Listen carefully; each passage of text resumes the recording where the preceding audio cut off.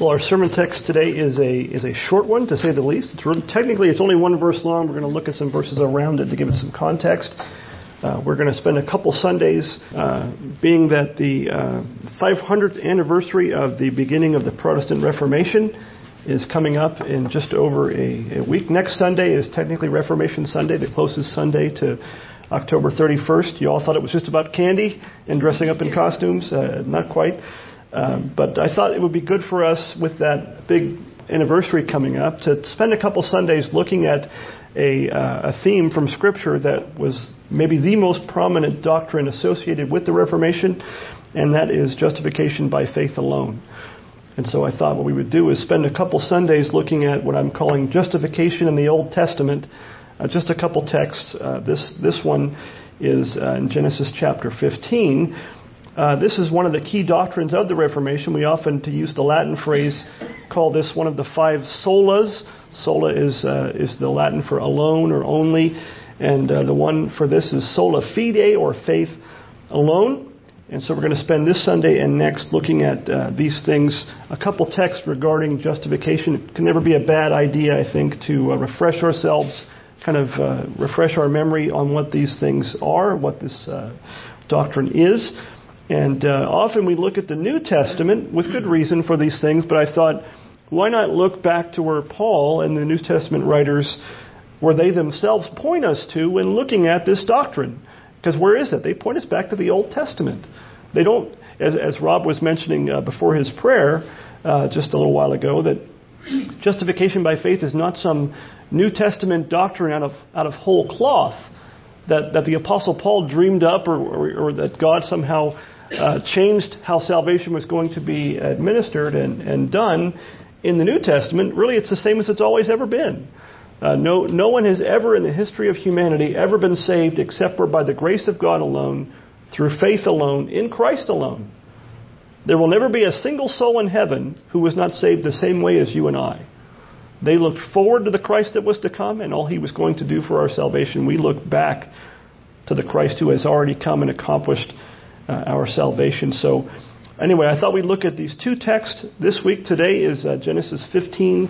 We're going to spend most of our time on verse 6, but for the sake of context, we're going to read the first 6 verses of Genesis chapter 15, and I'll invite you to stand if you're able to do so for the reading of God's holy word. Genesis chapter 15, verses 1 through 6. Give ear to the reading of God's holy word. After these things, the word of the Lord came to Abram in a vision. Fear not, Abram, I am your shield. Your reward shall be very great. But Abram said, O Lord God, what will you give me? For I continue childless, and the heir of my house is Eliezer of Damascus. And Abram said, Behold, you have given me no offspring, and a member of my household will be my heir. And behold, the word of the Lord came to him. This man shall not be your heir. Your very own son shall be your heir. And he brought him outside and said, Look toward heaven and number the stars if you are able to number them. Then he said to him, So shall your offspring be. Verse 6, And he believed the Lord, and He counted it to him as righteousness. This ends the reading of God's word. You may be seated. Well, again, the grass withers and the flowers fade, but the word of our God stands forever. Let's pray and ask God's blessing upon His word to us today. Heavenly Father, once again we come to you. We thank you for giving us your scriptures that point us to the way of redemption through faith in Christ, your Son. We thank you for sending Him after all that time of teaching and foreshadowing and prophesying His coming and His work of redemption and His glory. And we ask here today again that you would teach us by your Spirit, work in us by your Holy Spirit to give us eyes to see and ears to hear great things from your word. Strengthen us in our most holy faith, for it's in Christ's name we pray. Amen.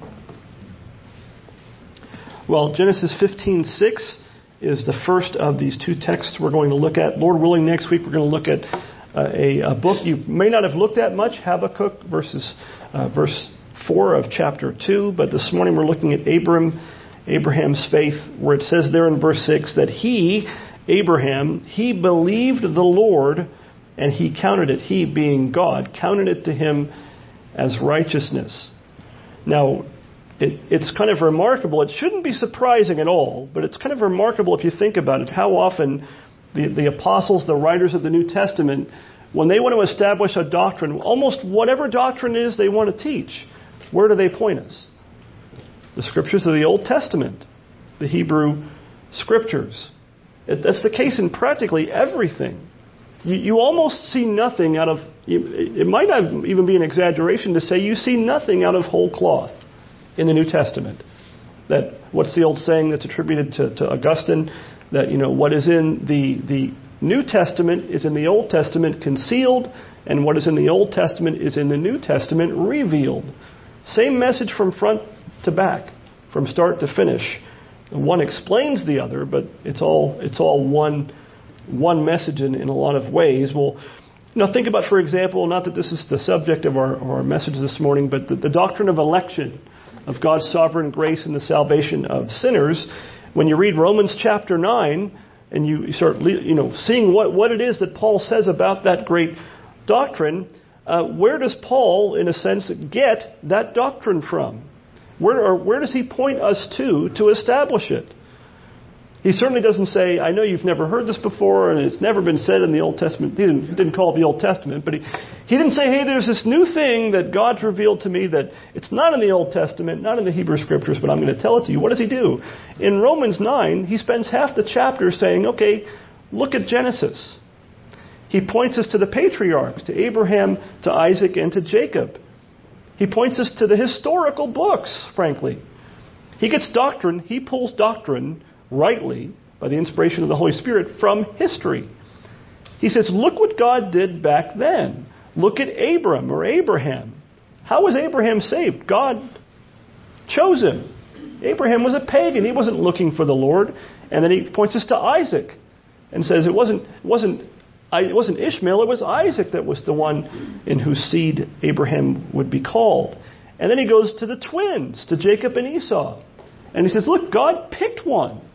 Before they were even born, God chose Jacob. He loved Jacob, and Esau he hated. And then what does he do? He goes further than that, and he points us to Pharaoh. You can read the chapter on your own over lunch. He points us to Pharaoh and says, look, for this reason I've raised you up to show my glory. In other words, he shows both election, God's grace and salvation, and reprobation, which is a much even more unpopular doctrine. But Paul says, hey, this is all through your Old Testament. Look it up for yourselves. Paul's saying, look, Paul the apostle, the authority of Christ himself, given to him as an apostle, still bases his teachings, the authority of his teachings, on the Scriptures.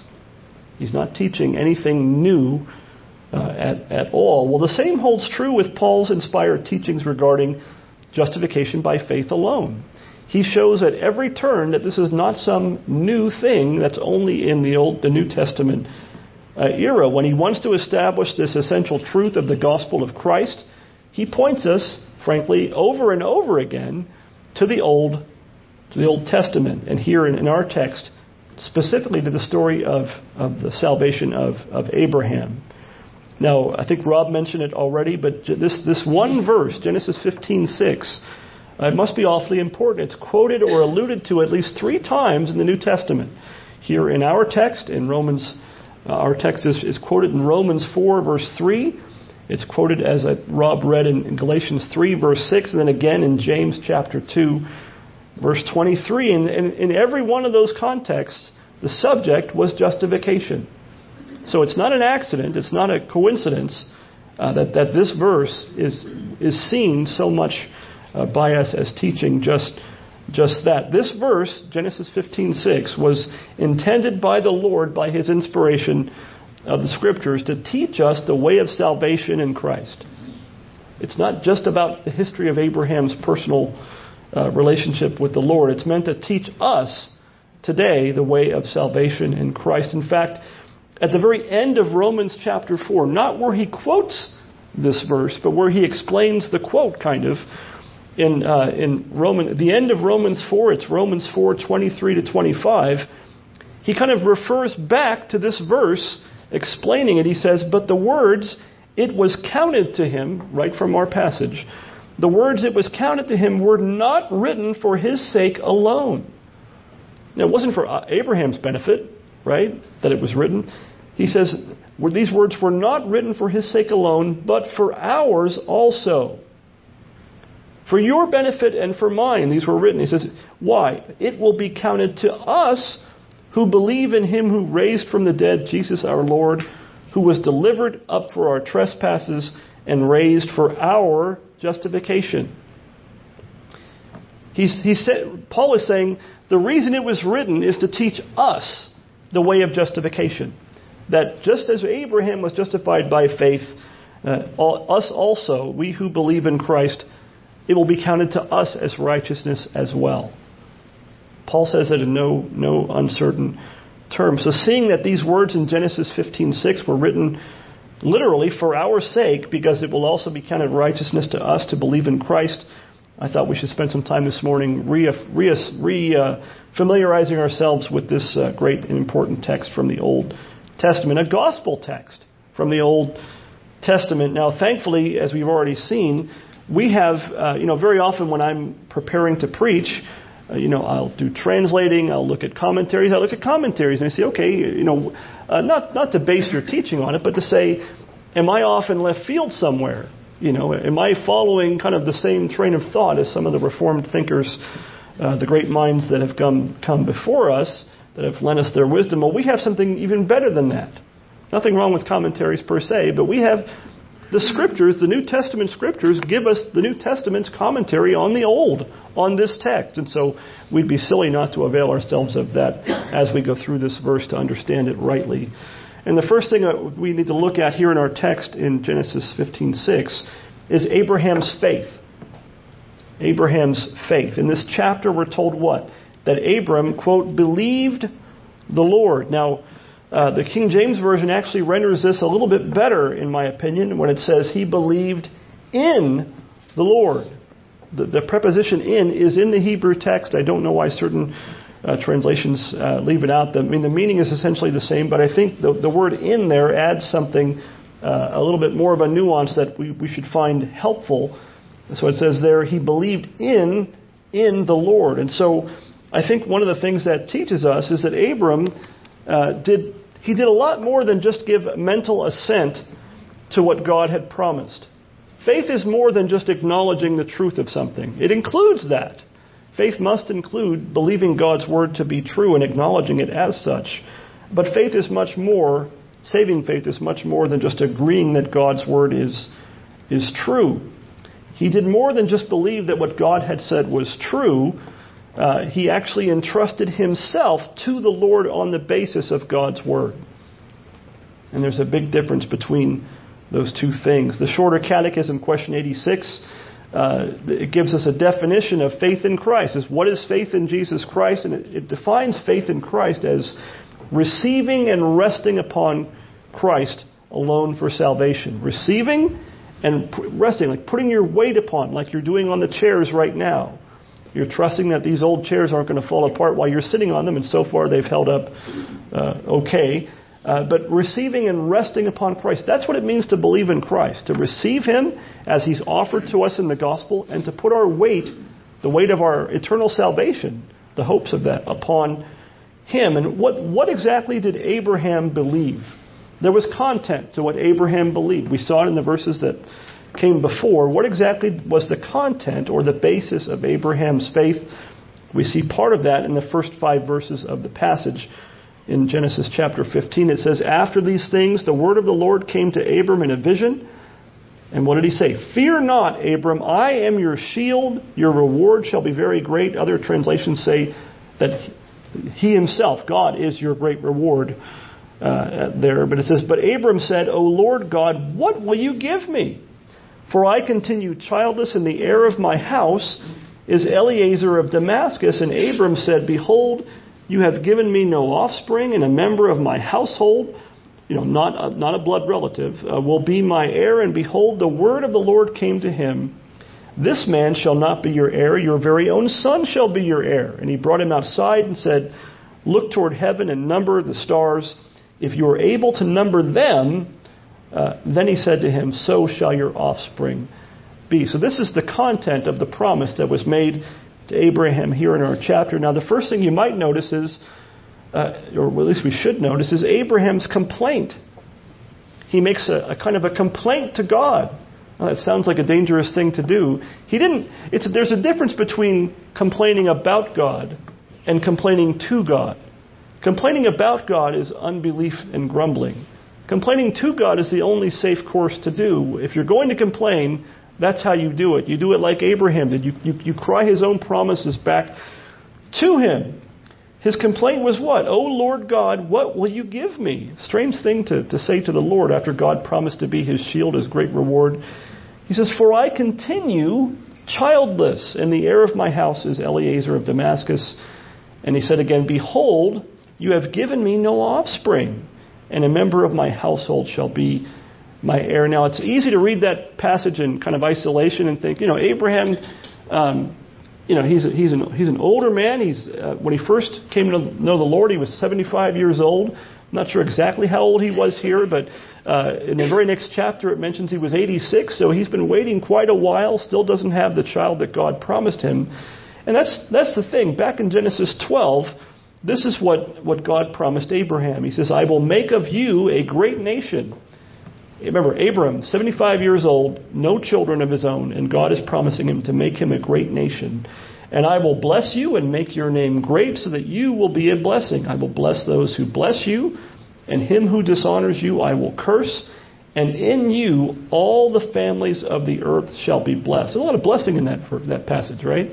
God promises a great deal of blessing. Now, what exactly was God promising him there? Sometimes we're tempted to think, I think wrongly, or to look at it too short and say, well, he's promising to make a great nation out of him. He made Israel come from Abraham, and that was the extent of it.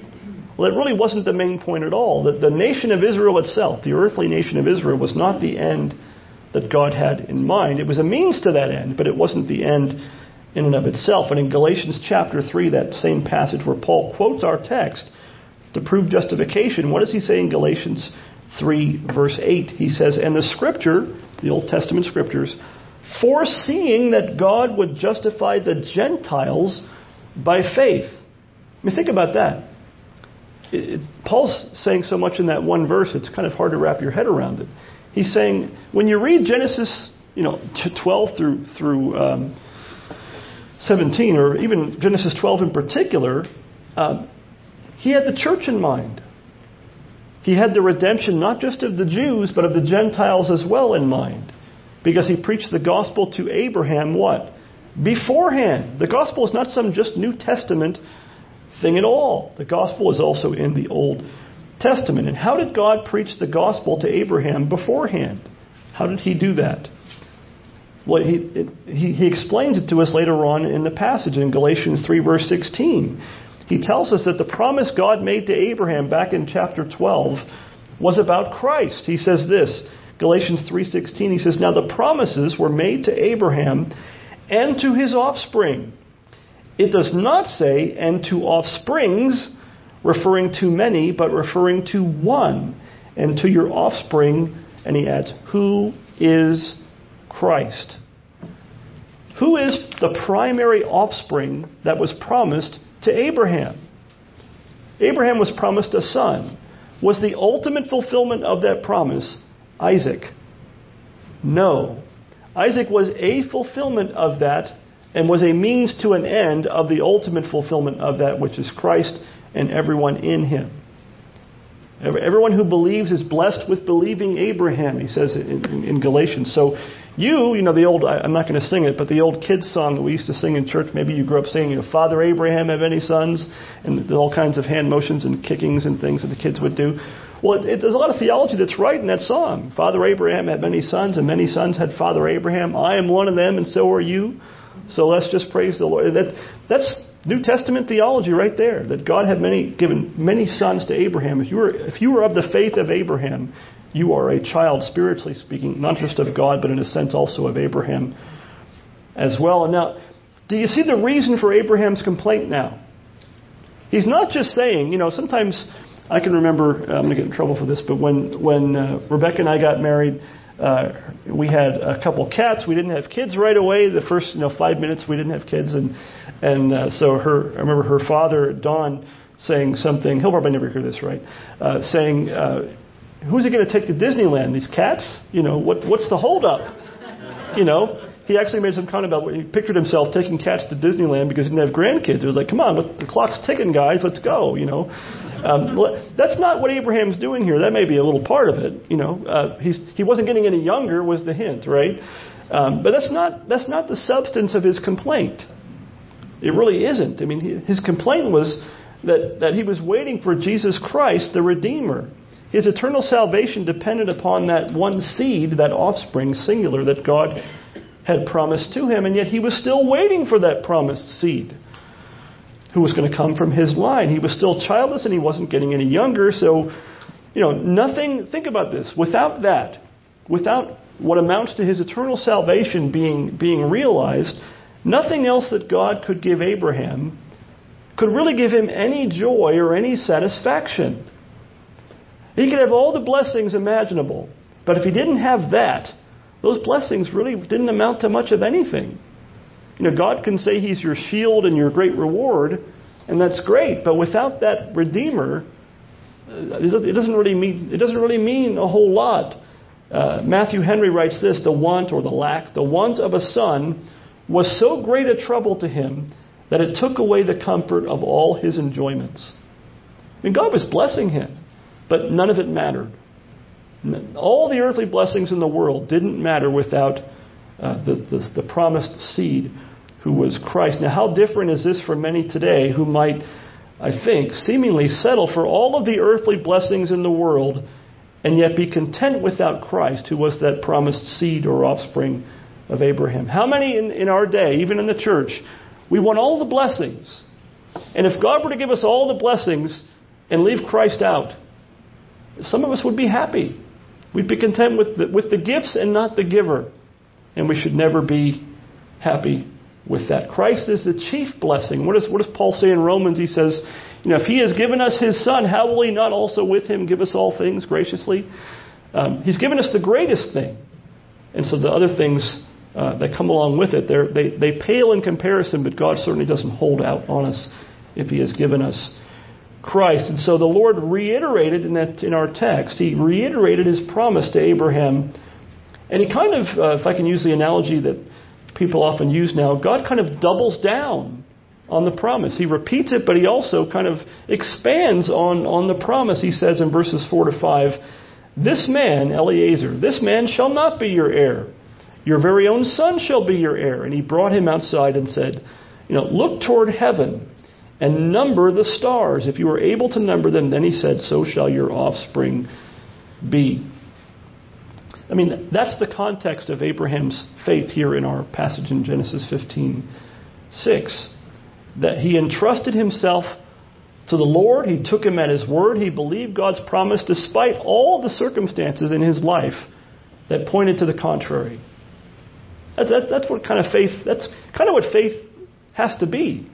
There are many things in this world around us, in your lives and mine, that can tend to try to tell us and convince us that God's word is going to fail, or that God's word somehow has failed, or that God can't be trusted. We need the eyes of faith sometimes to overlook the eyes of the flesh, which only see the limitations and things that are in our way in this life. Well, he believed God's promise. He rested upon the word of God concerning Christ, who was yet to come for his salvation. And so the next thing we see in our text is the justification of Abraham. We've seen the faith of Abraham. Now we see Abraham's justification in verse 6 again. We're told that Abraham believed the Lord, or believed in the Lord. And then what happened? Kind of seems like a strange conclusion. It says, he believed in the Lord, and He, God, the Lord, counted it to him as righteousness.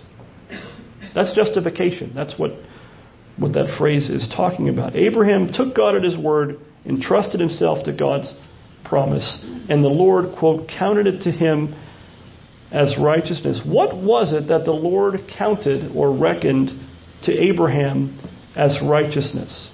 What does the text say? his faith. He believed in the Lord, and what did God do because of that? He counted it to him as righteousness. What did he not count to Abraham as his righteousness? His deeds, his actions, his acts of obedience to God's command. I mean, God told him, get up from your home and go to a place where I'm going to show you. Most of us would be like, can you give me a little more information than that? Can you give me, where exactly are we going and how exactly are we getting there? And God says, get up and go. And he got up and went.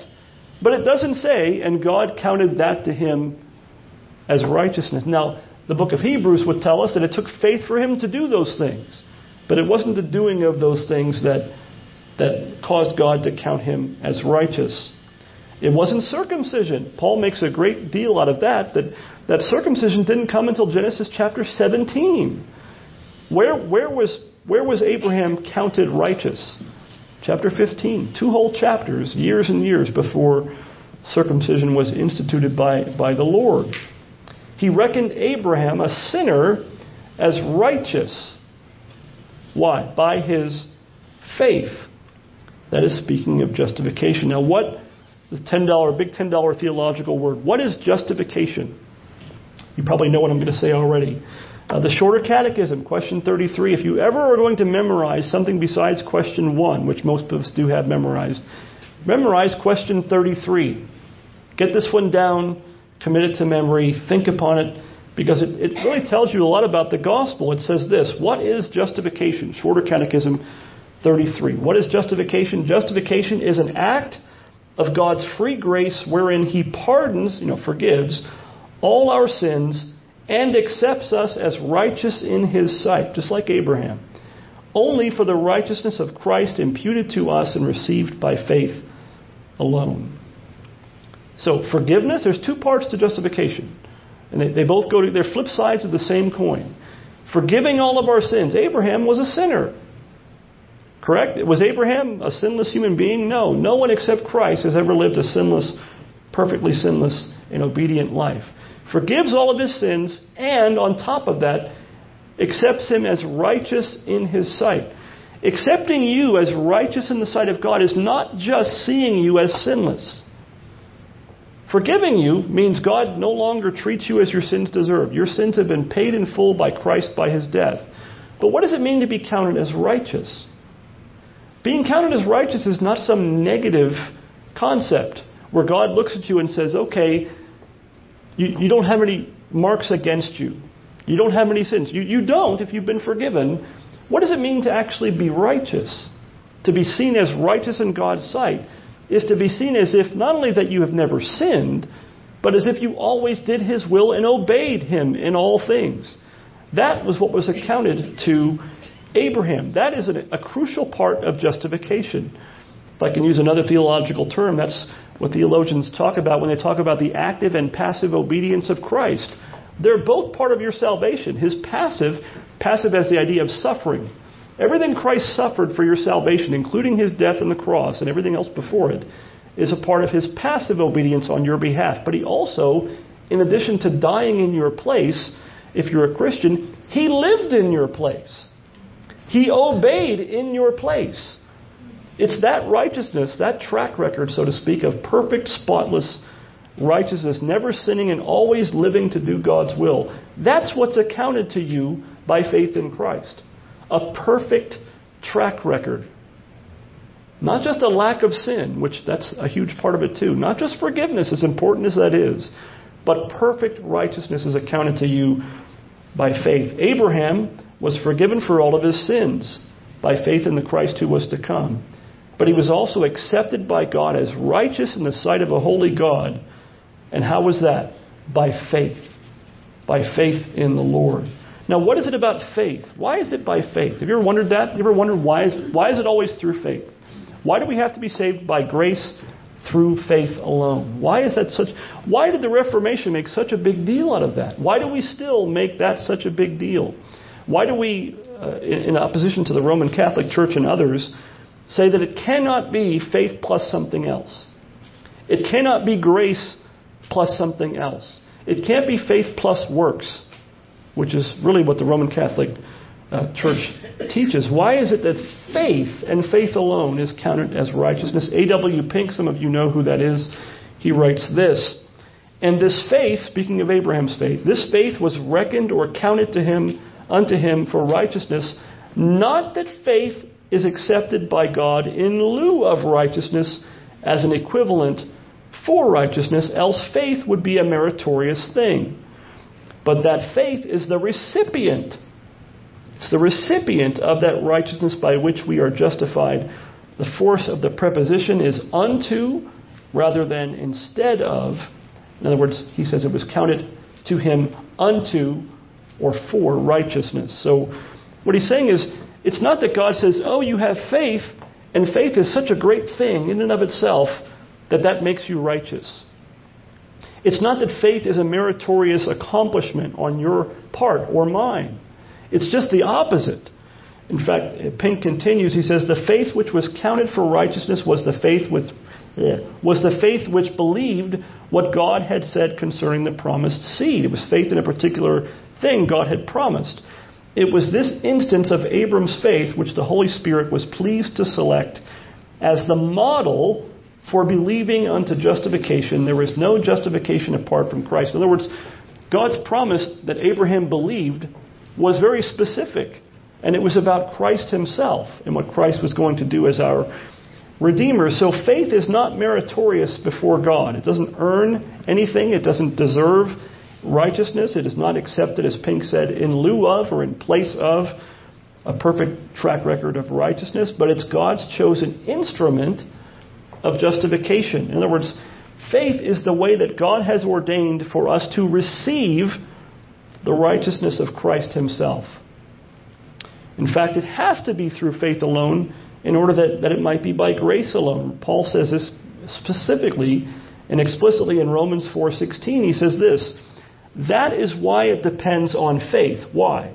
In order that the promise may rest on grace and be guaranteed to all of his offspring, not only to the adherent of the law, but also to the one who shares the faith of Abraham, who is the father of us all. It has to be by faith so that it might be by grace. Any other way of receiving justification and righteousness that's not by faith would inherently not be by grace. Faith, basically, remember the Catechism definition of faith? Faith receives and rests upon what? Christ. Christ alone for salvation. Faith doesn't rest upon yourself or your own doings or accomplishments or any such thing, but on Christ himself. Look at Paul's interpretation of our text back here in Genesis. He says the Holy Spirit in Galatians inspired it to be written the way that it was. Why? Exactly to teach us the gospel doctrine of justification by faith alone. That's why Galatians 3:16 says, talks about the gospel that was preached to Abraham beforehand, and that promised seed, again, Galatians 3:16 was speaking of Christ. The promise to Abraham, the gospel to Abraham involved Christ himself.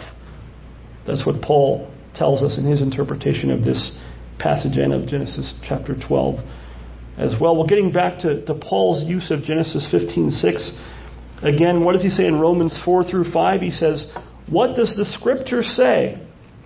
It's a good question to ask whenever you're going to try to demonstrate any kind of doctrine. What does the Bible teach? What does the Scripture say? Abraham believed God, and it was counted to him as righteousness. Now, to the one who works, his wages are not counted as a gift. They're not counted as grace, right?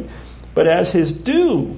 And when you work, if you have jobs, those of you who work for a living or worked in the past for a living, when you get your paycheck, you generally don't go to your boss and fall at his feet, and he might like that, and say, oh, thank you for your kindness and generosity and for this great gift. It's a privilege to work here. Thank you. If you don't get your paycheck, you have the right to walk into the office and say, hey, I worked. I did my work all week. There's something missing. Where's my paycheck? Well, that's not the way the grace of God and the gospel works. He says, and to the one who does not work, but believes in him who justifies, Romans 3:4-5, but believes in him who justifies the ungodly, his faith is counted as righteousness. In other words, Paul was saying that Genesis 15:6 is there to teach us the gospel. It's there to teach us that not just because it's not just there so we go, oh, that's how Abraham was justified. It's to teach us, here's how you are justified. And the only way you can be justified is the same way as Abraham. Believing in Him who justifies the what? The wicked or the ungodly. Now, this is not God helping those who help themselves. This isn't God making up the difference. You know, sometimes when the kids want to buy something and they have their allowance, but they don't quite have enough for something, every once in a while their not so bright parents will say, you know what, I'll chip in the rest and get whatever the toy or whatever the thing was they wanted. That's not the gospel. That's a nice thing, right? The gospel is not God justifies those who are just a little bit off. God justifies those who are, they're kind of good, but they've got a few warts, a few blemishes, you know. They've got a really good track record, but they're just falling short of the mark. They've got 95%. They've really been pushed, you know. They've got an A, but you have to have an A+ to get in. And God kind of, you know, adds a little extra credit to our big pile of works. No, He says that God justifies the ungodly or justifies the wicked. Abraham on his own, you and I on our own are ungodly in the sight of a holy God. We have sinned in every possible way in thought, word, and deed in a lot of ways. And one sin is all it takes to break God's law. And so it's grace, to say the least, that God justifies the ungodly by faith in Christ, by faith that receives and rests upon Christ. That's why He counts it righteousness to Abraham and to you and to me, because that righteousness is what's accounted to us. It's not our own. It's the righteousness of Jesus Christ Himself. Salvation is not by works. It's the free gift of God in justifying the ungodly. If you are saved, it's because God justified the ungodly in your life and in mine. He reckons the righteousness of Christ to you and I by faith. And again, what does Paul say at the end of Romans 4? That those things were written not for Abraham's sake alone, but whose sake? For our sake, for your sake, and for mine, that you and I might also believe in God and have Him count that to us as righteousness as well. And so I have to ask, have you believed God as Abraham? Do you have the faith of Abraham? Have you believed God and had it accounted to you for righteousness? That God justifies the ungodly by faith in His Son. Let's pray. Heavenly Father, we thank You for the gospel. We thank You for the good news of justification by faith alone in Christ Your Son alone, by Your grace alone, that there's no other gospel than that we cannot come to You on the basis of our own good works. We cannot come to You looking for You to top off or add what's missing to our righteousness, because we have nothing of our own. Our righteous deeds are as filthy rags in Your sight outside of Christ. And we come to You with nothing in our hands to bring. We give You nothing. We bargain nothing. All we can do is receive the gift that You promise in Christ, the gift of forgiveness and the gift of being accepted by You as righteous in Your sight, not for anything in us, but only for the righteousness of Christ alone, and imputed or accounted to us by faith alone. We thank You for this great good news that You give us in Your Word. We ask that You'd help us to remember these things, to never fall back into trying to trust in our own good deeds and anything that we do for being held righteous in Your sight, but only resting upon Christ and receiving Him.